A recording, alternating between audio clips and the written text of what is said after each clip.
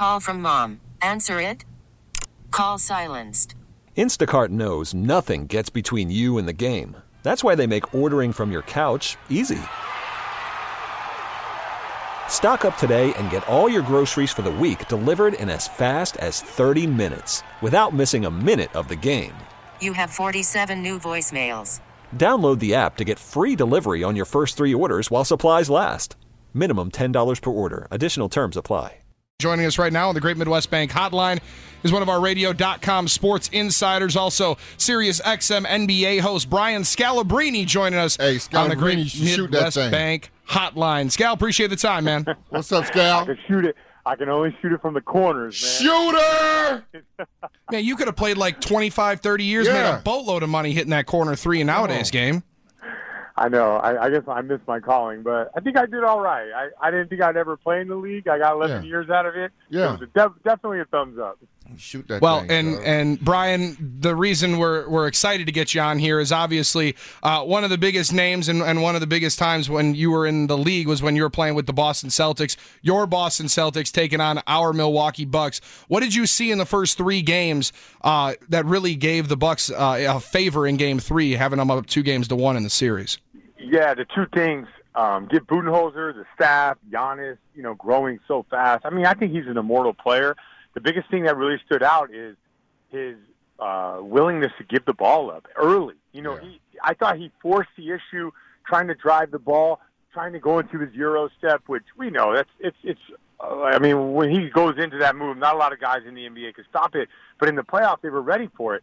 So him giving that ball up right when he was cracking the three-point line, knowing that he'd get it back, building the confidence in his guys, I think he deserves a lot of credit. I think the staff deserves a lot of credit for telling Giannis, hey, you're not going to be able to force it against Al Horford and Aaron Baines. You need to move the ball early and trust your teammates will make the right play. Then it comes back to him, and he goes on the attack, and he seems a little bit unstoppable once he does that. Let's talk about Marcus Smart a little bit and him looking like he's probably going to end up playing tonight for the Boston Celtics. What he means, I said earlier that I think he represents the heart, the grit, the fight, everything right now that the Boston Celtics could probably use a little bit of. Yeah, no question about it. It's the whole thing about the Celtics this season have been they're a pretty good team throughout the game. 40 minutes, 42 minutes, but you saw the 28-2 run against the Bucks in the Bucks going on them in Game 2. You also saw a 21-6 run in Game 3. Marcus has this uncanny ability to make a big defensive stop, to get a steal that leads to a bucket. All superstars in their own right break runs one way or another. Usually they do that with making a tough shot, getting to the free throw line. Marcus Smart, not a superstar, but he does it with gritty play on the defensive end. And he holds guys accountable. He's never about getting I need more touches. He's always about the team. He's about, he's about winning. And in the NBA nowadays, with all the money being flown around, not a lot of people are always about winning. They want to win, but Marcus wants to win every minute he's out there. He wants to win when he's on the sideline. Great leadership ability, but he's only going to be able to play about 4 or 5 minutes at a time. So we'll see if that translates to enough. But if anything, it'll give the Celtics a little bit of an energy spike. And I would agree with that. But I think it's going to come down to Kyrie. I mean, that's what it's all about. And he just haven't had last couple games just hadn't gone well for him. What are the Bucks doing differently on him? I think the biggest thing is not allowing him to turn the corner. So if Kyrie makes step backs, if Kyrie makes pull-ups, they're gapping him a little bit more than they did early on. They're also guarding him with a little bit of size, getting that hand up. I think in the NBA and when you're dealing with mega stars, you have to give up something. And what are you willing to give up? And Kyrie, is as good as he is, he's a guy that can create a shot. He can shoot the three, catch and shoot off the dribble. You have to give up something. I think they're giving up the pull-up jumper. So for me, I think Kyrie's got to commit to that more and maybe a little bit more two-man game with Al Horford, and don't get so discouraged when the Bucks hit him with a two-man trap. He's so willing to give the ball up, but he's not aggressive to get that ball back. I agree with you. Kyrie, one way or another, has to put this team on his shoulders. He doesn't need to do it for 48 minutes, but there's little plays in there where the Bucks are on a run. He needs to be the guy that's like, all right, I got this. Let's run a little two-man game, me and Al Horford, and I'll stop the bleeding for now. See, and my standpoint is, I guess I'm a little bit different, right? Like, I understand the Stars got to carry you in the playoffs and all that. To me, it just seemed like too much isolation basketball, not a lot of passing, especially when they got in transition, finding the open guy. How did you look at it in Game 3? Yeah, I'm not down on isolation in the playoffs. I think we'll see a lot more of that. If you watch the Philly-Toronto series, Philly's trying to control pace with posting guys. You've seen it in the Houston series. So there's a lot of isolation going on, but here's the thing. I do think when they want to take the ball out of Kyrie's hands, that is not the time to go isolation for the rest of the guys. It is catch, put the ball on the floor, get to the paint. If you could turn the corner, do it. If not, make a play. You have to sort of play out of the Kyrie double team because they're double teaming him, 30, 35 feet from the basket. And if the Celtics don't make them pay, then the Bucks will go and run away with this 4 games in a row. So you have to make, when they double team the superstar, the rest of the role players, I don't even want to call them role players because some of these guys are really good. Those guys have to make the Bucks pay, and if they don't do it with an aggressive mindset, they do it with an isolation mindset, then that's going to fall right into the Bucks' hands. Talking with Radio.com sports insider Brian Scalabrine, also host on NBA XM Sirius Radio, and also commonly referred to as the White Mamba.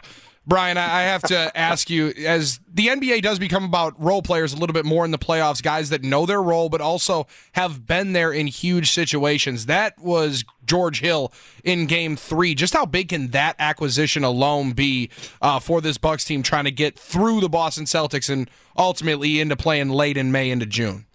Yeah, I think when you're looking at your role players, and let's use that term loosely, right? Like this, George Hill makes $18 million, so he's a role player. But, yes. But you have to look at what a guy is capable of on the best of his nights, because that's kind of what the Bucks are hoping for. And I'm sure if it's not him, it's somebody else. And there's different guys could step up, and they use that term so loosely. This guy needs to step up, that guy needs to step up. But George Hill, in and of itself, he's capable of having those type of nights, and it only took a couple shots for him to get going.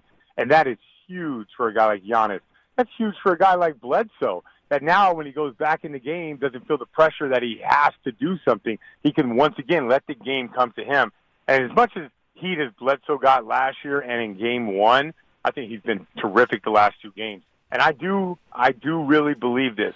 Everyone's got to play to their personality and their strength. And if you try to act like somebody you're not in the playoffs, you're going to get exposed. And I think Bledsoe at times had tried to do that. I'm the star. I'm the big-time point guard.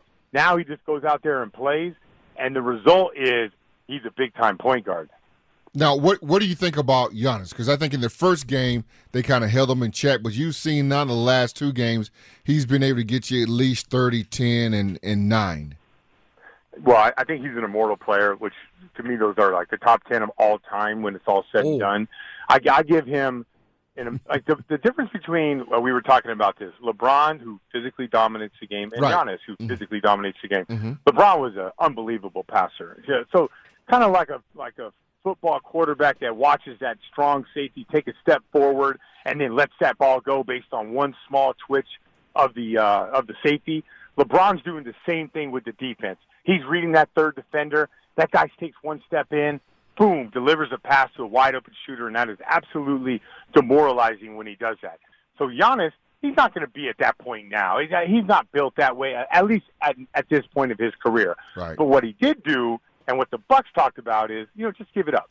Just start getting the guys going and pass it. And make a simple pass. Don't have to be a home run pass. You don't have to be the guy that gets the assist. Just get the Celtic defense reacting to you and make a play. And then from there, it went from good to great, and that great shot with Middleton in the corner, or a guy like Bledsoe would get it and then drive the ball.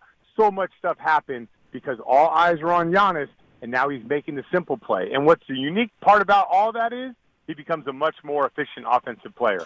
But how do the Celtics stop that? What they have to do is they have to pick up Giannis 1 foot outside of the three-point line, and you cannot let him get that full head of steam.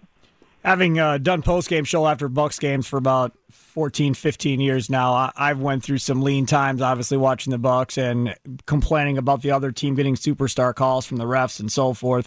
Never in my life did I think I'd be on the other side having other team fans complaining about not getting calls, and it appears Celtic fans were livid. the last couple of games for that very same reason. I read a piece in The Athletic today by a guy that covers the Celtics, and he went play by play, foul by foul through the whole thing as far as, calls that Boston got screwed on versus what Milwaukee got screwed on. How have you viewed the officiating in this series between Boston and Milwaukee? I mean, I know, listen, I'm a Boston guy, and I want them to win, and I root for them, and the people on TV, they watch me, and they want me to root for them. I thought the officials called a great game. A foul is a foul, no matter if it's on Giannis or it's on Mirotic, it's on Shemi Ojale. It doesn't matter. I think the officials this year, of any year, have done a great job of calling what they've called in the regular season. They're not making crazy adjustments just because it's the playoffs. They're not letting things go just because it's the playoffs. If the Celtics foul the Bucks 3 times in a row and then they do it again, they are making that call. So my whole point would be the Celtics got to do a better job of not fouling. You got to find a way to defend Giannis without reaching down. You got to find a way to get your body in the right position and pull your hands back. And I get it. The playoffs are supposed to be more physical. But what's happening is the team that's putting their head down, driving to the basket, and playing with a more aggressive offensive mindset is a team that's going to get the calls. And that's what's happening in this series. So either the Celtics can either jump on board, put their head down and get to the basket, or they can pull their hands back and stop complaining. But one way or another, they got to focus on beating the Bucks and not the officials. That's Radio.com sports insider Brian Scalabrine. You can also find Brian on SiriusXM NBA weekday mornings. Brian, appreciate the time, man, and we'll talk soon here. You got it, guys. See ya. That's Brian Scalabrine joining us on the Great Midwest Bank hotline. Looking to buy, build, renovate, or refinance in 2019? Look no further. Call Great Midwest Bank today. Great Midwest Bank, providing simply local common sense lending to your community since 1935. This episode is brought to you by Progressive Insurance. Whether you love true crime or comedy, celebrity interviews or news, you call the shots on what's in your podcast queue. And guess what? Now you can call them on your auto insurance too with the Name Your Price tool from Progressive. It works just the way it sounds. You tell Progressive how much you want to pay for car insurance, and they'll show you coverage options that fit your budget. Get your quote today at Progressive.com to join the over 28 million drivers who trust Progressive. Progressive Casualty Insurance Company and Affiliates. Price and coverage match limited by state law.